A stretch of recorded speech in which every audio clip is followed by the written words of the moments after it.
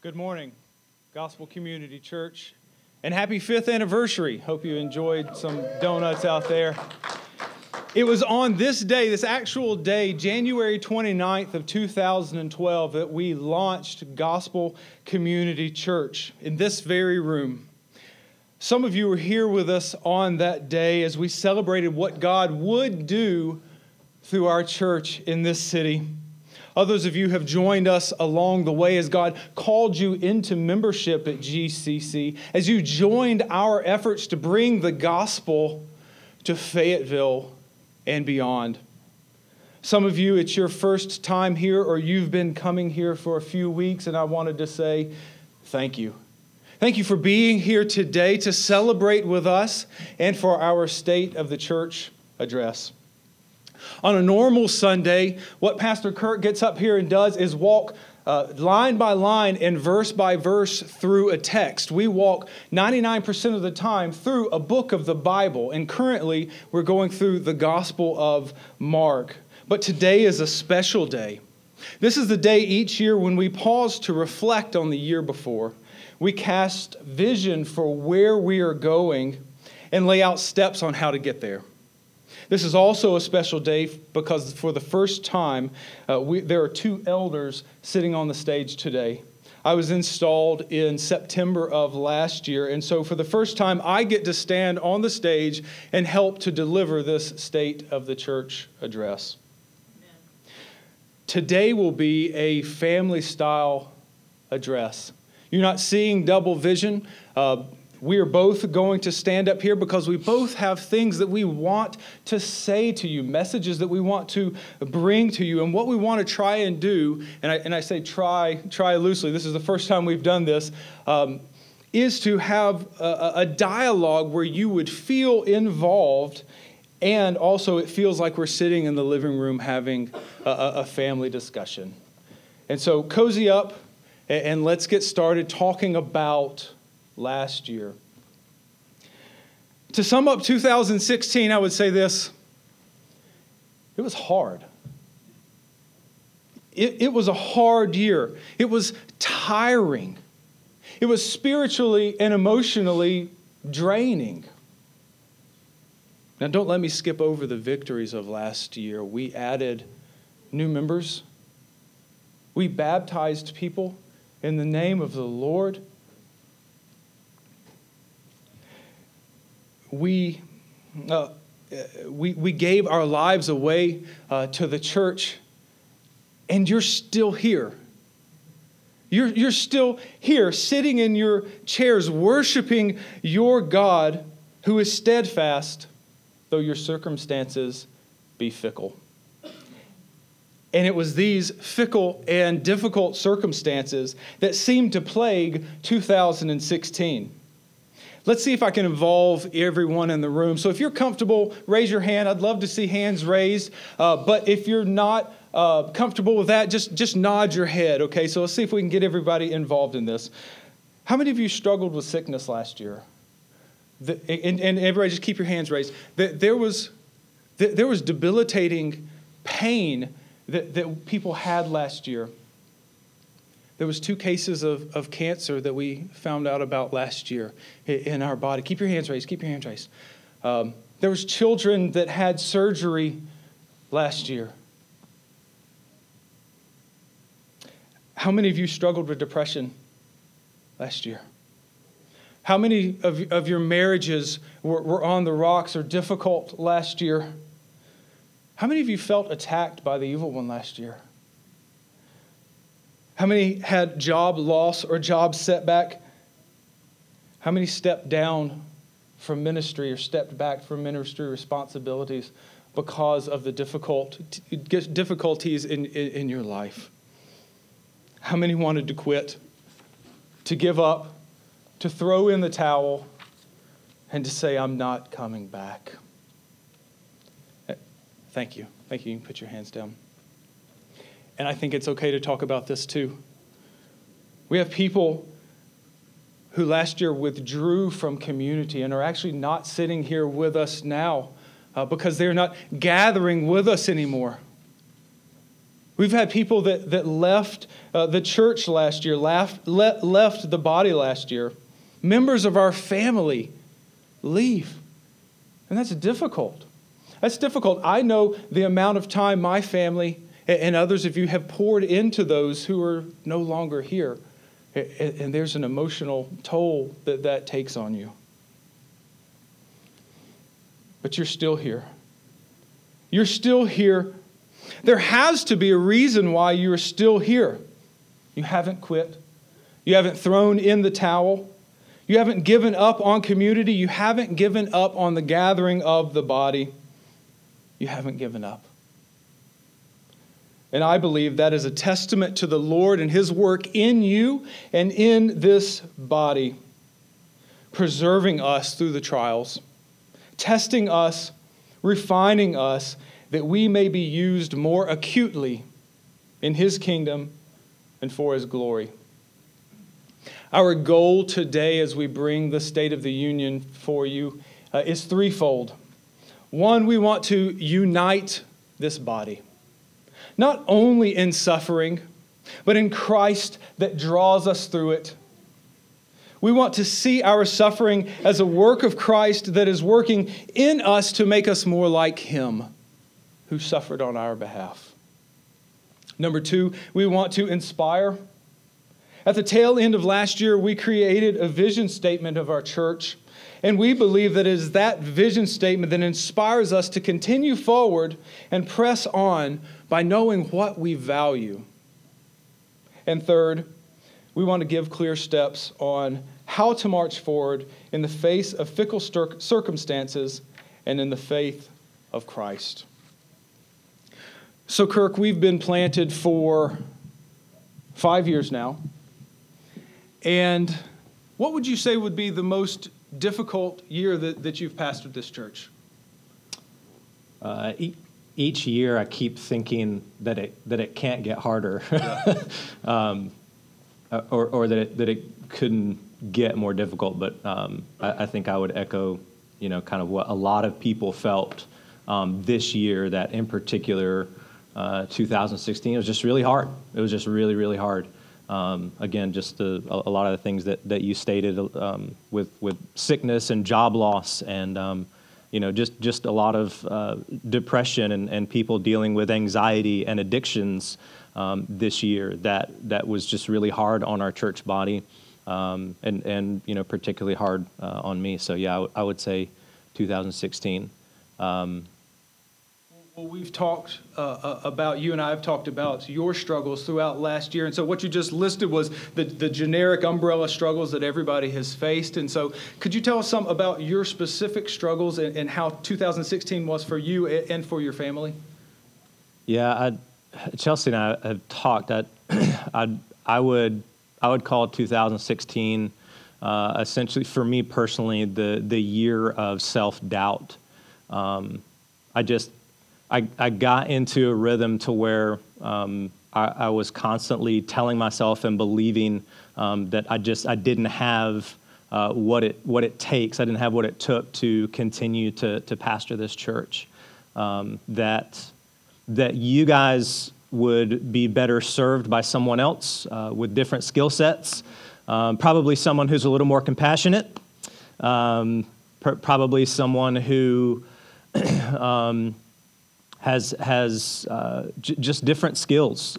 Again, I think everybody gets caught up in looking at someone else from the outside and believing that they've got it all together, and pastors are the same way. And so, you would look out, like I would look out at these other pastors who were leading their churches and think, man, those guys are, they just have something that I don't have, and that's why it's easier for them. And so I just became really convinced that I don't have the right skill set here. I need to be more outgoing. My church needs me to be more outgoing. I'm more, introverted than extrovert. So it would be better for my church if I was more outgoing. It would be better for my church if I didn't think about systems and structure all the time, because that's how my brain works. The church already has most of its systems and structures that it needs. That's kind of what we did for the last 5 years. And so all that's in place. And so probably the church would be better off if somebody else came in and kind of took it from here. because I'm kind of the starter. You know, I come in, get something started, set up, and then it's just kind of time for me to move on and go on and do something else. And I convinced myself of that and just really doubted how God had wired me and made me. That honestly I just didn't really have what it took to keep on going. And here's the bottom line, and this is something that I just wanted to share with you guys. Exhaustion often makes you lose sight of what is important. It clouds sound judgment and robs you of positive thinking. 2016 was exhausting for me. Anyone else? Just with the pace of everything. And so I think I began to believe those lies simply based on the fact that I was working too much. I was doing too much. And so exhaustion makes you lose sight of what's important. And so I was looking for ways to produce fruit. I wanted to produce more fruit in this church, not just numerical growth, but also greater spiritual growth in the people. And I was working so hard, exhausting myself to do that when whose job is it to produce fruit? And so I lost sight of what was important, which is faithfulness, not producing fruit. But I lost sight of what's important. I started having poor judgment. So I got so exhausted in 2016 that basically my wife and David both said, "Hey, you need a sabbatical. You need to go away and go do something." And so here's what I did. I scheduled meetings every night of the week before I went on sabbatical. I was exhausted from meetings, about to go on sabbatical, and so I scheduled meetings every single night before I went on sabbatical, okay? So exhaustion makes you have very, very poor judgment, and it makes you lose sight of what's important. It makes you have poor judgment, and it robs you of positive thinking. And so I couldn't see any good or bright future for the church. I had dug myself in a hole, physically exhausted from working too many hours, not just this year, but basically every year of the planting of the church. Emotionally exhausted because working with and dealing with people's sin as your full-time job, okay, is messy. Pastoring your friends, peers, is messy. And all of that just kind of culminates in not just physical exhaustion, but emotional exhaustion, also spiritual exhaustion. I was giving out too much and not putting enough in. And so if you keep pouring out the Kool-Aid, you know, what eventually happens, the pitcher runs empty. And so, who in here has thought about quitting your job? Okay, yeah, we've all thought about quitting our job, but I was really making serious plans in my mind to just to go do something else, to figure out another career path, to start my own business. I had a plan to recommend some great churches for you guys to go to, and just in Jesus' name we'll see y'all later. And yeah, so that was pretty much my 2016. Wow. Thank you for sharing that. Hey, he asked for it. I'm just... I asked the questions. I don't know what's gonna come. Yeah. But no, I can definitely identify with especially the emotional exhaustion that comes. I had times during the year. Do you ever get this way where you don't want to laugh because you're probably going to cry? Maybe it's just me. That's where I was at times. Again, especially when we would have a heavy counseling load. Dealing with people's sin, calling them to repentance and holiness, and on and on and on. It takes its toll. So you were there, and you're sitting here. So those are two completely opposite things. How are you still sitting here with a willingness to preach the Word of God, get messy in the sin of people's lives?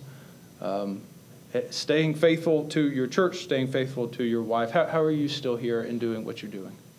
Yeah, this is definitely something. I mean, like you said, you and I talked about it, and I really want to share, just some of my heart, with you guys today, kind of beyond what, doing some mic changing? Oh, we're good. Okay.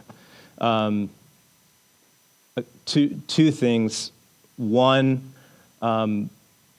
by God's grace. So let me start by saying this. The question is kind of like, how am I still here? Well, one, there was not like a watershed moment. Like I didn't wake up one day and go, boom, this is it. There was no silver bullet that kind of helped dig me out of the hole that I had dug myself in. And so again, in that time, while there was no real disqualifying sin that disqualified me from ministry, I'd constantly been believing lies about who I was and how I lead and how God had made me.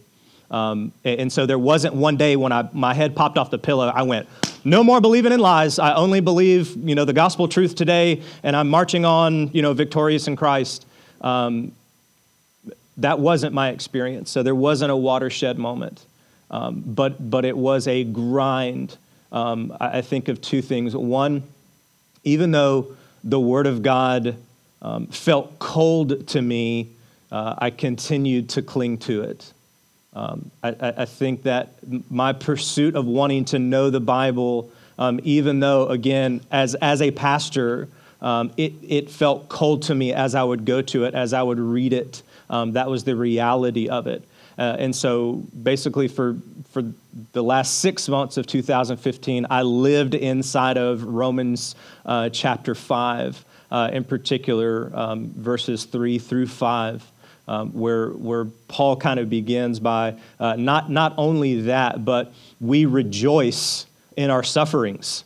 I kept reading that first part of that over and over again, realizing that I wasn't really rejoicing in my sufferings. I was devoid of joy, but there Paul was talking about not only that, but we rejoice in our sufferings, and then kind of what followed that, even though, again, the Word of God felt cold to me, even though joy and, again, a positive picture of the future felt so far away, I wanted what he followed all of that stuff up with. So not only that, but we rejoice in our sufferings because suffering produces endurance. And so I wanted to keep going. I wanted to quit. I wanted to throw in the towel, but I still wanted to keep going. I wanted to do the right thing, but I didn't want to do the right thing. You guys ever experienced that? Yeah. So the Apostle Paul says the thing that I don't want to do, I keep on doing. So there's this desire to want to, but yet you don't. And so I was reading this text that said, not only do we rejoice in sufferings, but sufferings produces endurance, endurance produces character, and character produces hope, and hope does not put us to shame. And so at the end of the day, I kept going back to that word to sustain me, to basically get me through 2016. So how am I still here? I think, one, I kept going back to God's word by God's grace. I kept going back to his word, even though it felt cold to me. I think the second thing is everything in me wanted to pull away and not connect with other people. That's basically when I get stressed, depressed, exhausted. I want to, basically find a cabin in the woods and live off grid, for the next 50 years. That's what I want to do. I want to retreat inward. But even though everything in me wanted to retreat inward, I knew that God's call in my life was to share life with others. And so in sharing life with others is kind of those two things combined. And so there were families. I would say all of the families in this church, in particular, I would say the Patton family poured so much into Chelsea and I. I would say the Martin family in particular poured so much, just encouraged Chelsea and I. The Thacker family, again, I could just continue to name family after family that we committed to live life with, and that's really ultimately what brought us through. So I share all of that, kind of where I came, what I came through this year, and let me just say with crystal clarity. I'm not 100% dug out of the hole that I dug myself in, okay? But here's what I do know. I'm more committed to the vision of this church than ever before, because I saw it work in my life this year. So not only do I believe the vision of Gospel Community Church can change you and can change other people, this year I saw it change me personally. And so when I talk about the vision of Gospel Community Church, listen, I'm not throwing it out there as some type of hollow statement. I'm not throwing the vision statement of Gospel Community Church out here as a slogan to be put on the wall, but as something that has literally changed my life, and I believe in it now more than ever. I'm calling you as your pastor to give your life to this vision because I've seen it work personally in my life, in the life of my family and my wife. And so here is that vision. The vision of Gospel Community Church is to know the Bible and to share life with others, bringing hope to Fayetteville and the world. Okay, so listen, when we say knowing the Bible, we're not talking about just simply taking the facts of the Bible and putting them into our brains, but we're talking about knowing the Bible in an intimate sense that we take the facts of the Bible, we put them down into our heart, and then it transforms our life. So this isn't just a mentally acknowledging that, oh, yes, there is a God somewhere, and the Bible has some interesting things to say, but it is a honest pursuit to really know God's word, to really know Jesus, who is God's word, to take the very words of the scripture and get them down deep in our soul and live a Bible-saturated life. That is our pursuit as a church. What are we doing in 2017? That's what we're going to do. We're going to pursue knowing God's word. Not only are we going to pursue knowing God's word, but we're going to pursue sharing life with other people, giving our lives away to other people, living life alongside of other people. So when our friends and when our family, when our church members are depressed, when we're low, when we're fired from our jobs, when we can't pay our bills, it is the church family that rallies around one another because we are living life together. Not only living life with the people in this room, but also living life with the lost, those who don't know Christ, so that they might come to know Christ. That's what we're going to give ourselves to. That's the vision. That's the direction of 2017, is to know the Bible and share life together, bringing hope to Fayetteville and the world. And when we say this word hope, we're not talking about an anticipation or a desire for the thing that you want to happen. That is essentially what we think of when we think of the word hope. Hope means, I hope my favorite football team wins. I hope that, I get a raise. I hope that I get a bigger house. I hope I get a better car. I hope there's a parking spot in the front at the grocery store. That is not the hope that we are talking about. The hope that we are talking about means this. Hope is the confidence that I belong to God because of Jesus' work on the cross. It is a solid assurance that he is turning all of my suffering into something good, and a certainty that one day he will return and fix everything that is broken. It is that type of deep certainty that we are wanting to see manifest itself in our lives and the lives of Fayetteville and the world. And again, friends, this vision is what people are looking for. Many people live with a sense of frustration, with a sense of emptiness, looking for something to hope in, hanging their hope on their jobs, hanging their hopes on their cars, hanging their hopes on what they can build, what they can create. And really, truly, what they're hoping for, what they're looking for, is a hope that can support the hope of the human soul. You see, a promotion can't support all of the hope of the human soul. Sex cannot support the hope of the human soul. What the hope of the human soul is hoping for is an eternal glory, which can only be found in Christ himself. And so when we say hope, what we're talking about is a message of hope, the substance of hope, that is the hope of the gospel. And so that's what we want to build and see come about more and more in our own life, is that hoping in the gospel. And we want to see that gospel go out to more and more people. And so what we want to do in 2017 is keep a laser focus on knowing the Bible and sharing life with other people, so that we might bring hope not only to our lives. Again, what got me through 2016 was hope, a hope in the gospel. We want to see that go out to Fayetteville and the whole world. Okay. Now, as we have said before, that type of vision, again, it's Fayetteville and the whole world. You know, that's a pretty big vision. In any type of big vision or big idea or big dream, it needs some type of practicality. So it's easy for me to throw out the 30,000-foot idea of that. Okay, we're going to know the Bible and live life together, bringing hope to Fayetteville and the whole world. Let's go out and get them. I'm going to pray and we're going to go. There's got to be some practicality somewhere. And so how do we make this type of vision become a reality? How do we make this practical?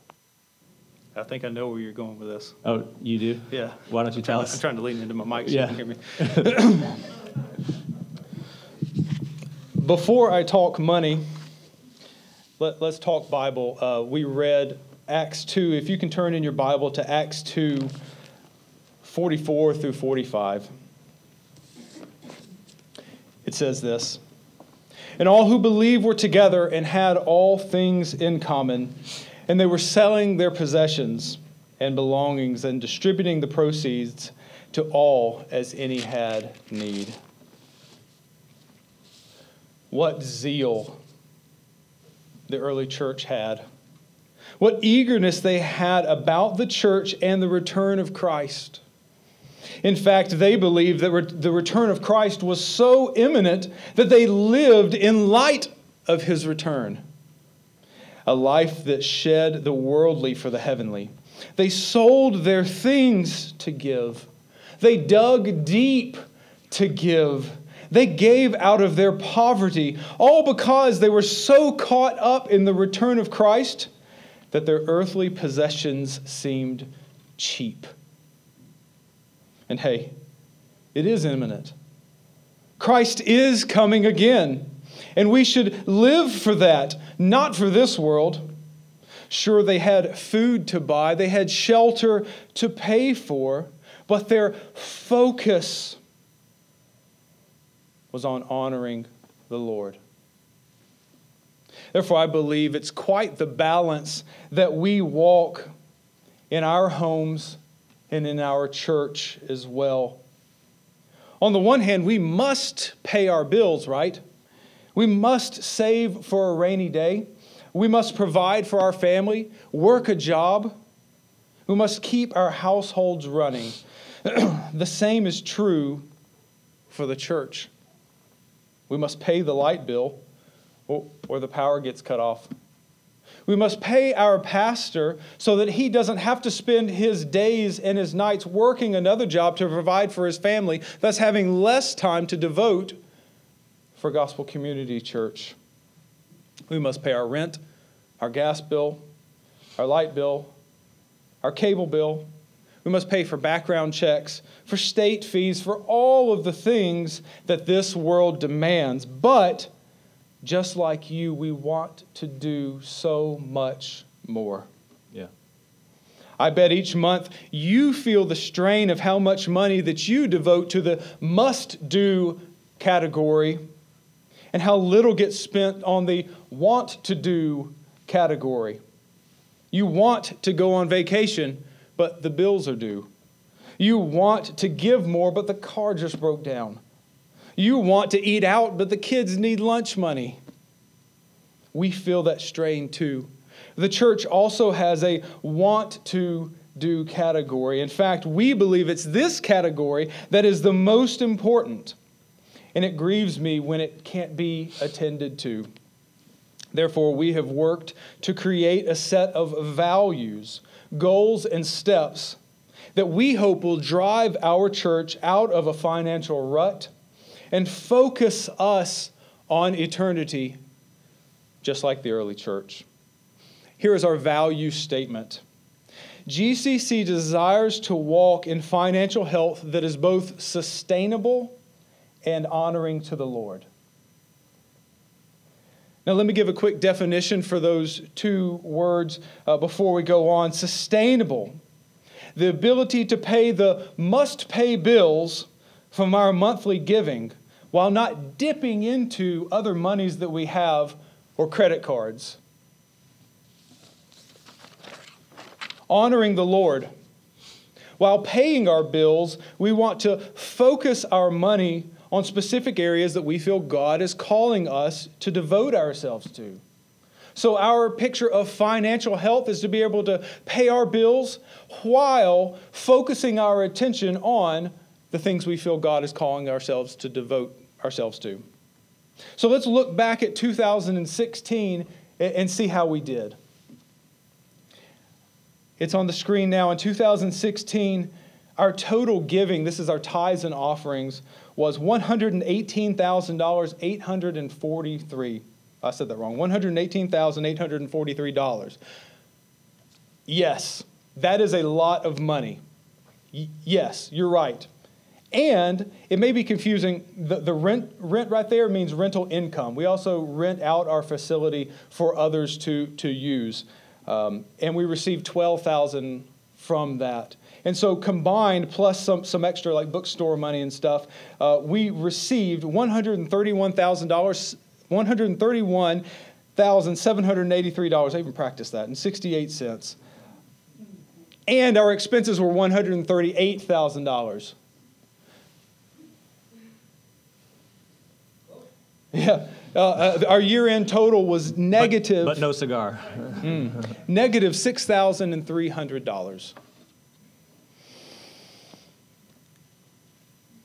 So here's how I think we got here before I explain that part. Here's how I think we got here. The results of last year. Our tithe was down 9%. So from 2015 to 2016, our tithe was down 9%, which is $6,840. That bridges that $6,300 gap. Our utilities were up 14% to almost $2,000, $1,915. And see what the cause was. See what happened. It made it where our missions giving, the things that we want to do, was down 43%. That includes benevolence, our giving to Acts 29, our giving to Scotland, the things that we want to do. As a result of the first two, the tithe and then exorbitant utility bills, we were able to do less. Less money came in. We had an extraordinarily hot summer, which jacked up our cooling bill, and our expenses outweighed our income. So the natural question, how are we still here? How are the lights still on? How are we still here? Well, our savings was depleted. Our missions account was used up, and our benevolence was spent. And plus, we also have a credit card that has part of those Georgia Power payments on it right now. It's hard to spend money on the things that you want to spend money on when you have to defund them to stay afloat. Here's a lesson that I learned, and I think we can learn as a church. God is in control of this church. Not us. God is in control. As much gray hair as I have sprouted that my wife shows me, over the yo-yoing of our bank account last year, our doors are not shut, our lights are still on, and God has not ceased to provide for the needs of this church. Amen. Therefore, we want to press forward with confidence that He is working, and with a plan for sustainability and honoring of the Lord, we will move forward with His plan. This is why we created the 80-20 plan. It's a plan that implements our values of sustainability and honoring of the Lord by identifying the goals we believe God has called this church to specifically, and lays out clear steps we can make as members to see it through. So let's take a look at the slide that we've created for our 80-20 plan and the goals that we have set up. In the top right hand or left hand corner for you. We want to operate the church.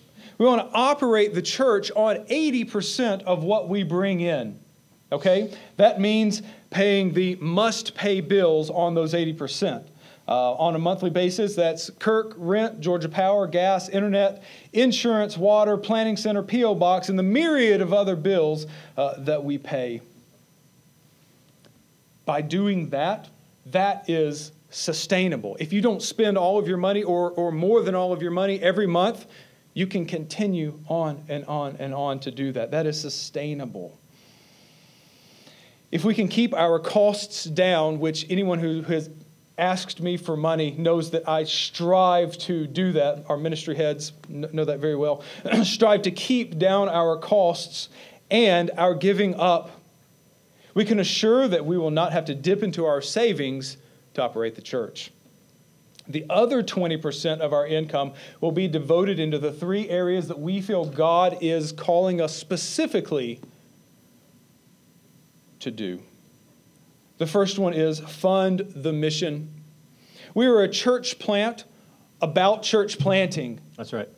We want to see churches built in Fayetteville, in the surrounding areas, and throughout the world. So we want to designate 10% of our income towards planning for a church plant and supporting current church planters.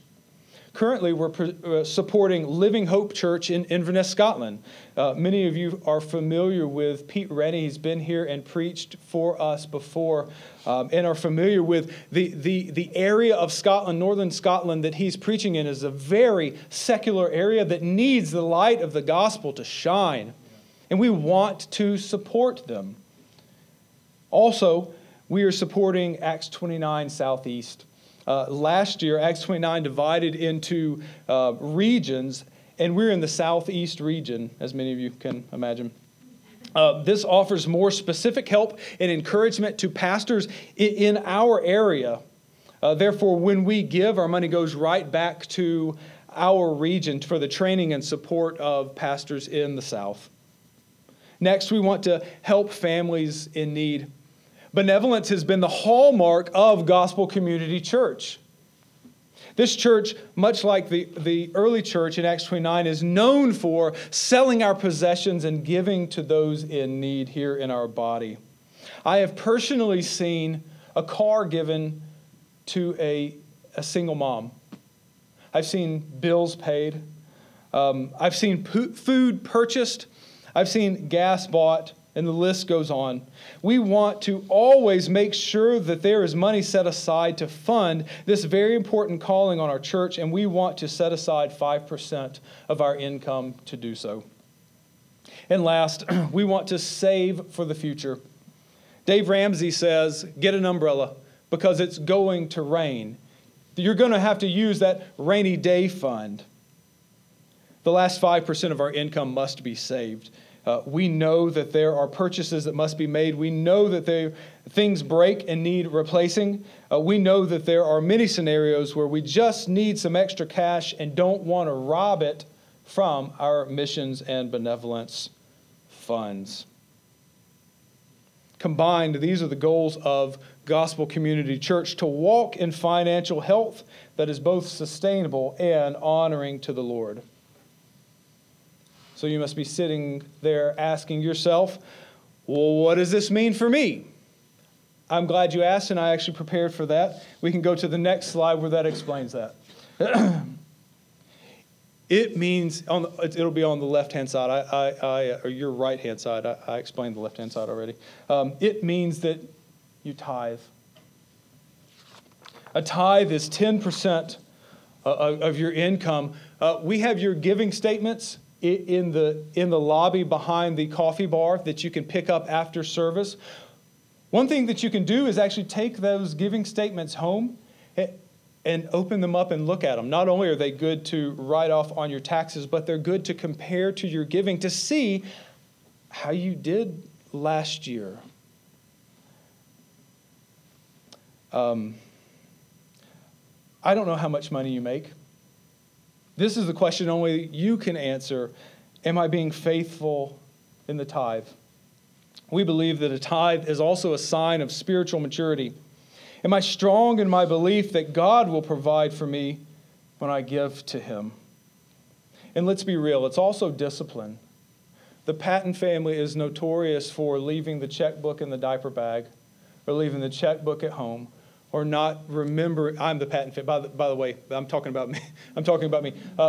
My family is notorious for not knowing how much our gross was or whatever and saying, okay, we'll give it next week. And it's a discipline to bring your checkbook or give online or to remember how much to give. And so we want to grow in that as well. It's also a sign of your eschatology. Has anybody ever thought of it that way? It's a sign of your eschatology. Eschatology is the study of your belief in the end times. The early believers in Acts 2 were so sure of the return of Christ that the riches of His kingdom, that their riches were cheap, as I said before. And I've actually got more to say on that in just a minute, so I'm gonna skip ahead. Number 2, we're called to give regularly. Just as you rely on a regular paycheck so that you're able to budget your money, so the church needs a steady stream of donations to be able to operate. Just think if you didn't have a paycheck or didn't know when your paycheck was coming in, which month it was coming in, how much was coming at a time. It'd be difficult to know you could pay all of your light bill and still have money to pay for the gas bill. It's the same for us. And so please utilize online giving if you need to. You can set up a steady stream of donations if you like. You can go to our website at gospelcc.com to set that up. There's a link right there to click giving, and you can set it up. For others of you who are more disciplined than me, you can also bring checks in the morning. And third, and I think this is important, and I know that there are people in our church that are doing this, is to give above and beyond.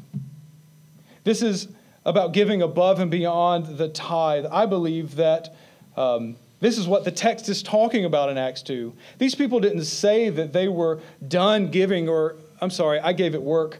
No, they actually sold their possessions to be able to give more away, thus investing in God's kingdom. Ask God in prayer how He is calling you to give. Ask Him to give you the means and the faith to trust Him beyond your comfort level. And challenge yourself. This is not about giving enough to satisfy God. It's about giving as an act of worship to Him as the provider and sustainer. I know that we will not regret it if we trust God with our money beyond our means. Skip the fancy coffee. Do date night in. Don't take impulse with you when you go shopping. Forego the fleeting pleasures of the world to invest in everlasting joy. And this flows back to the eschatology. A new car will not make you a new man, nor a new purse make you a new woman. A new house will not make you a new marriage, nor will the best toys make the best kids. We search for newness by throwing our money towards fixes that don't fix and savings that don't save. We must put our money where our eschatology is. We must invest in eternity, not retirement. Build God's kingdom, not our war chest. I believe that the newness we desire is in the renewing power of Christ and His work through His church. We invest in the church. We save for the church. We give our lives away to the church. That is where our money gains its most dividends. Well, I just called everybody to give all their money away, and surely that's not the end of it. That seems to be just a fruit of what we're calling our people to. Is that correct? That's correct. We're doing tag team now? Tag I'm in? Yeah. Boom. Tag I'm in. You guys okay with tag team? Yeah. All right. We're tagging back in. To basically throw money at a problem is never the solution, correct? The Christian life is actually asking something more. And so while we must be instructed and taught about the tithe and about giving. Again, Christianity and the church in particular is not something where you get to say, hey, I gave my money, I'm good. There's actually something more. And so though our style today is a little bit different, back and forth than what you're used to, I think we would be remiss if we didn't at least walk through a text and exegete it. So can we do that this morning? You guys still awake? All right, let's do it. Acts 2. Let's just walk through it. We're going to go through it pretty quick. Acts chapter 2, start in verse 42. So what we're asking people to do in light of the vision of the church. Okay, so what's the vision? Boom. Know the Bible and share life with others. That is the vision of the church. And so how then does that practically play out? As we look at Acts 2, 42 through 47, you need to understand this is essentially the capstone of the New Testament church. While something very unique is happening in Acts, it is also a model or a blueprint that we can look at and model our church after. Again, I say it is a unique time in the church's history, i.e. in Acts chapter 5, the Holy Spirit kills somebody in the middle of the service. Okay, anybody ever been to that church service? No, glad you haven't. So it is a unique time in the church's history, yet what we see is a model or a picture of then how we should go about living our life and specifically living our church life. So again, we are about knowing the Bible, sharing life with others. Let's look at Acts 42. And they devoted themselves to the apostles' teaching and the fellowship, to the breaking of bread and prayers. Okay, where do we have the apostles' teaching preserved for us? In the Bible, okay? So the New Testament church was essentially seeking to know the Bible, were they not? And they devoted themselves to the apostles' teaching and to the fellowship, sharing life with others. You guys are still with me. Come on, we can do this together. I know we can do it. Here we go. And they devoted themselves to the apostles' teaching and the fellowship, to the breaking of bread and prayers. Again, this breaking of bread would have certainly been a meal together. They would have got together, gathered in homes. They would have ate a meal together, okay? And they would also take the Lord's Supper together. They would practice communion. And the fellowship, the breaking of bread and prayers. And awe came upon every soul, and many signs and wonders were being done through the apostles. Look at verse 44. And all who believed were together. So we're fellowshipping, we're together. Again, you're going to see this come out again and again through this text, that they're together, they're often eating, okay? So Christians like to hang out with one another. Christians like to eat good food, amen? That's good news. And all came, verse 44, and all who believed were together and had all things in common, and they were selling their possessions and belongings and distributing the proceeds to all who had need. So listen, they did not become a communist society to where no one had possessions, because we know that they were going from house to house, so they still owned their houses. But just like Pastor David was just exhorting us, their stuff was not their God, and so they began to sell it to provide for the needs of other people. You're going to see that they had joyful and glad hearts here in just a second. Why did they have joyful and glad hearts? Because their stuff didn't own them. And all who believed were together, again, sharing life with one another, and had all things in common, and they were selling their possessions and belongings and distributing their proceeds to all as any has need, again, sharing their life with one another. Verse 46, and day by day attending the temple together. What were they doing in the temple?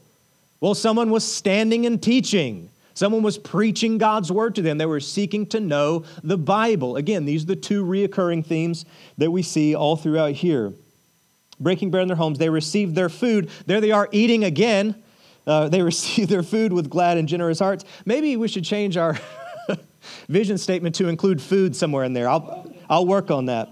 Attending the temple together, breaking bread in their homes, they received their food with glad and generous hearts. Okay, again, you have to see that this is a costly vision. To devote your life to knowing the Bible and sharing life with other people, I promise you it's going to be messy, it's going to be difficult, it's going to be hard.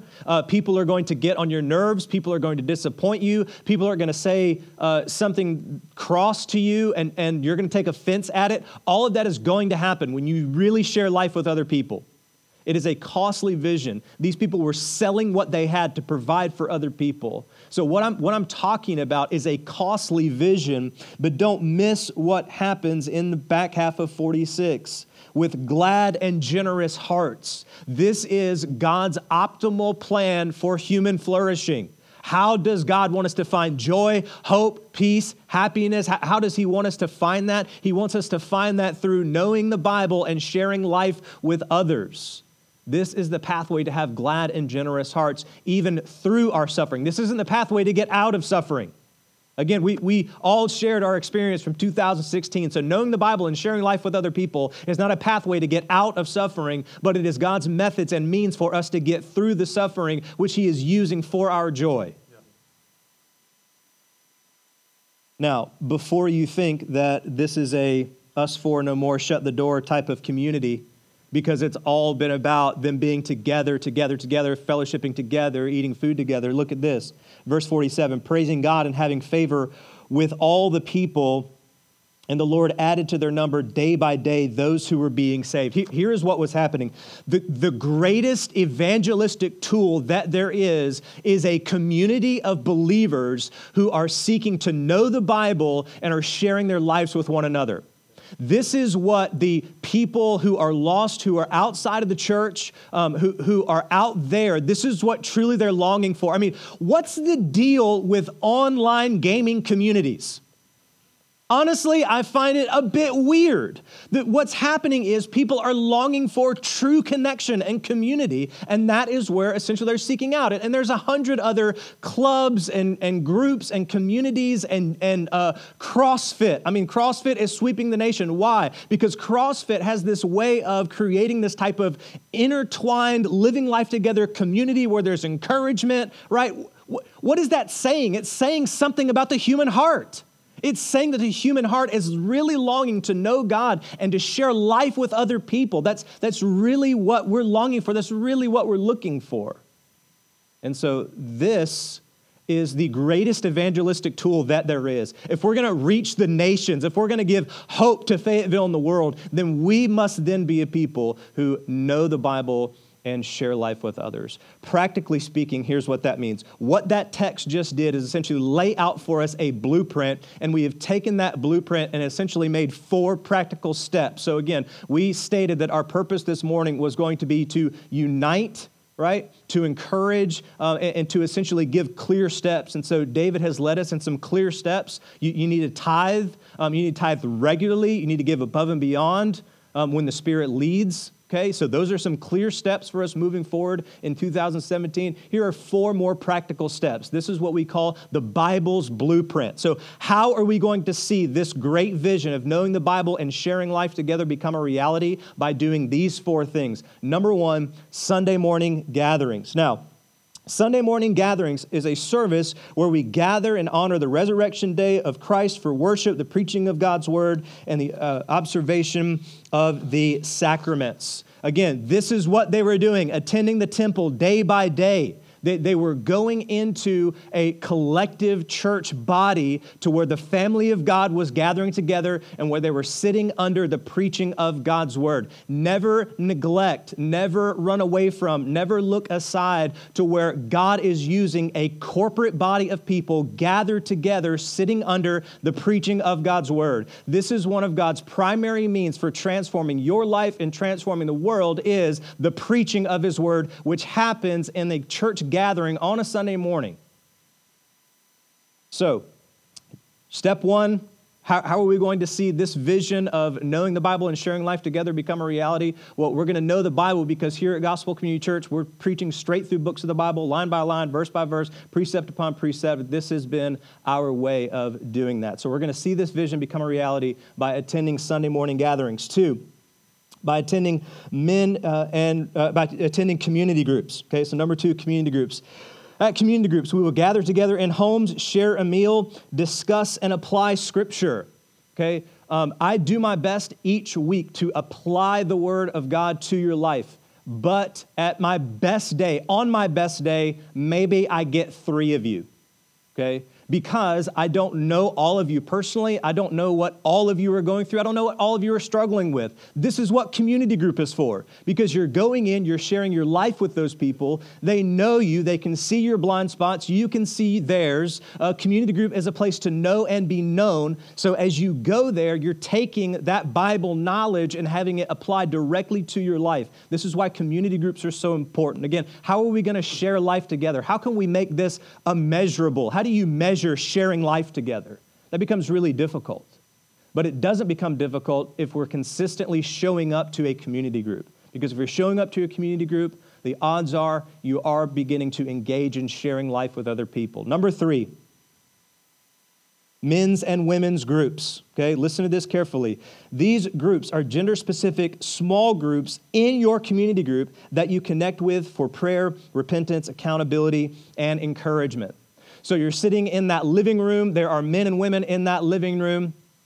What a men's or women's group is, sometimes here we call them DNA groups, but men's and women's groups. So inside that community group, you and 3 other guys, if you're a guy, or if you're a lady, you and 3 other ladies, you're going to form a small gender-specific group inside of that group to where accountability, to where encouragement is really going to happen. Listen to this.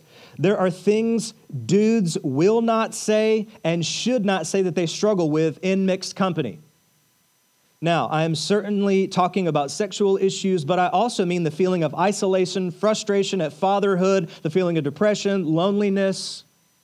And so God ordained a good and godly connection between gender-specific groups. Again, I'm thinking Titus 2, where it says the older women should teach the younger women, older men should teach younger men. There's a God-ordained thing that happens there. And so inside of our community groups, what we do is we break up into even smaller groups called men's groups and women's groups. And this is something that we are calling you to do. Now, I know that most people will do 1 and 2.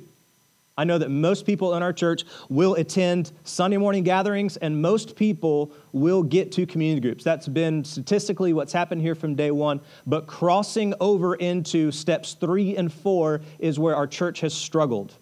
And I'm telling you right now, you are not going to get all that the Lord has for you in the life of this church unless you are willing to engage in steps 3 and 4. Number 1, Sunday morning gatherings. Number 2, community groups. Number 3, men's and women's groups. And number 4, Sunday night studies. During these studies, we will go further and deeper into the knowledge of the Bible and the application of it to specific areas we all need help in. On Sunday night studies, what we're going to be doing is we're going to be doing a men's Bible study. We're going to be doing a women's Bible study, hopefully a parenting class. We're going to be doing Theology 101. These are all areas that we need further help in, further explanation on. And as we meet and gather on Sunday mornings, we're traveling through books of the Bible, yet there are specific areas in our life where we need help and where we need to go further and deeper. And that is what Sunday night studies are designed to do. Again, most people engage in 1 and 2 without really stepping over into steps 3 and 4. And I'm telling you right now, you are going to miss all that God has for you unless you are willing to engage in all of this blueprint. Okay? So how can we know? How can we know that we're knowing the Bible and sharing life together? Well, the Bible's blueprint, what we saw right there in Acts, the Bible's blueprint, which we just laid out in those 4 steps, is handcrafted to help us know God's word and share life with others. The Bible's blueprint cultivates knowledge of the gospel and demands life with others. I want you to see how these 4 things help us do that. These 4 things help us walk out the vision of knowing the Bible and sharing life with others.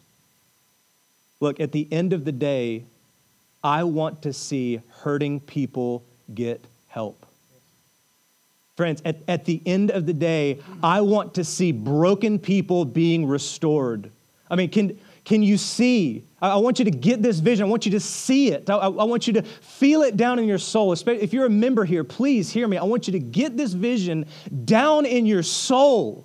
I want you to envision the broken coming through those doors, the abused coming through those doors, the ultra-religious people who think that by obeying the rules, God will love them, coming through those doors and buying into and getting this vision deep down in their soul and realizing that there's true hope in the gospel.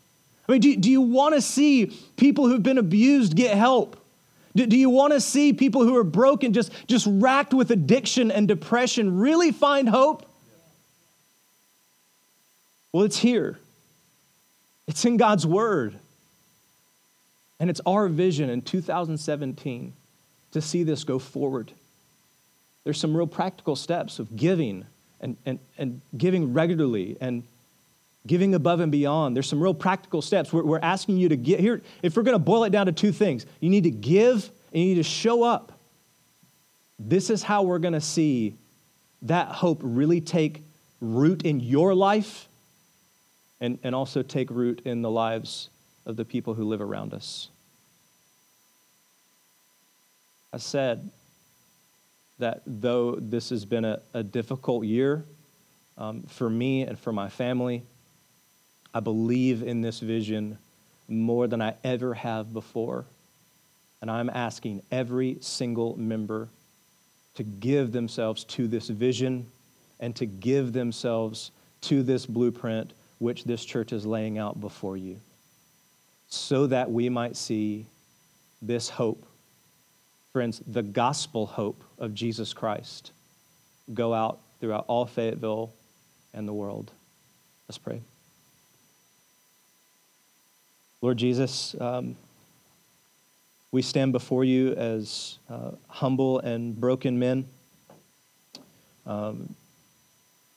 using the skills in which you've given us to lead this church body as faithfully as we can. Lord, I pray now for faithfulness, Lord. Help us to be faithful. Help us to never take our hand off the plow. Help us to keep our eyes forward, our eyes focused on what really matters. Lord, help us to not work ourselves to exhaustion. Give us the assurance in your sovereignty to slow down and rest so that we're making good and wise decisions. Help us to lead with integrity, Lord. I just pray right now for a hedge of protection around not only David and myself, but the other leaders in this church. Keep us away from sexual temptation. Keep us away from the temptation of money, these two great giants that often take down leaders. Lord, keep us far, far away from that. I pray now specifically for Gospel Community Church that we would all unite under this flag, the flag of Jesus, first and foremost, but we would all unite in this vision to know the Bible and to share life with others, bringing hope to Fayetteville and the world. Let this sink deep down into our hearts. Let us pray for it. Let us long for it. Let us constantly be begging you to make these things a reality as we move forward together in 2017 and beyond. We can only do it with you, Lord. We can only do it with you. It's all you. And so, Lord, we need your help now, and we ask for it. And we ask it in the mighty and the powerful name of Jesus. Amen.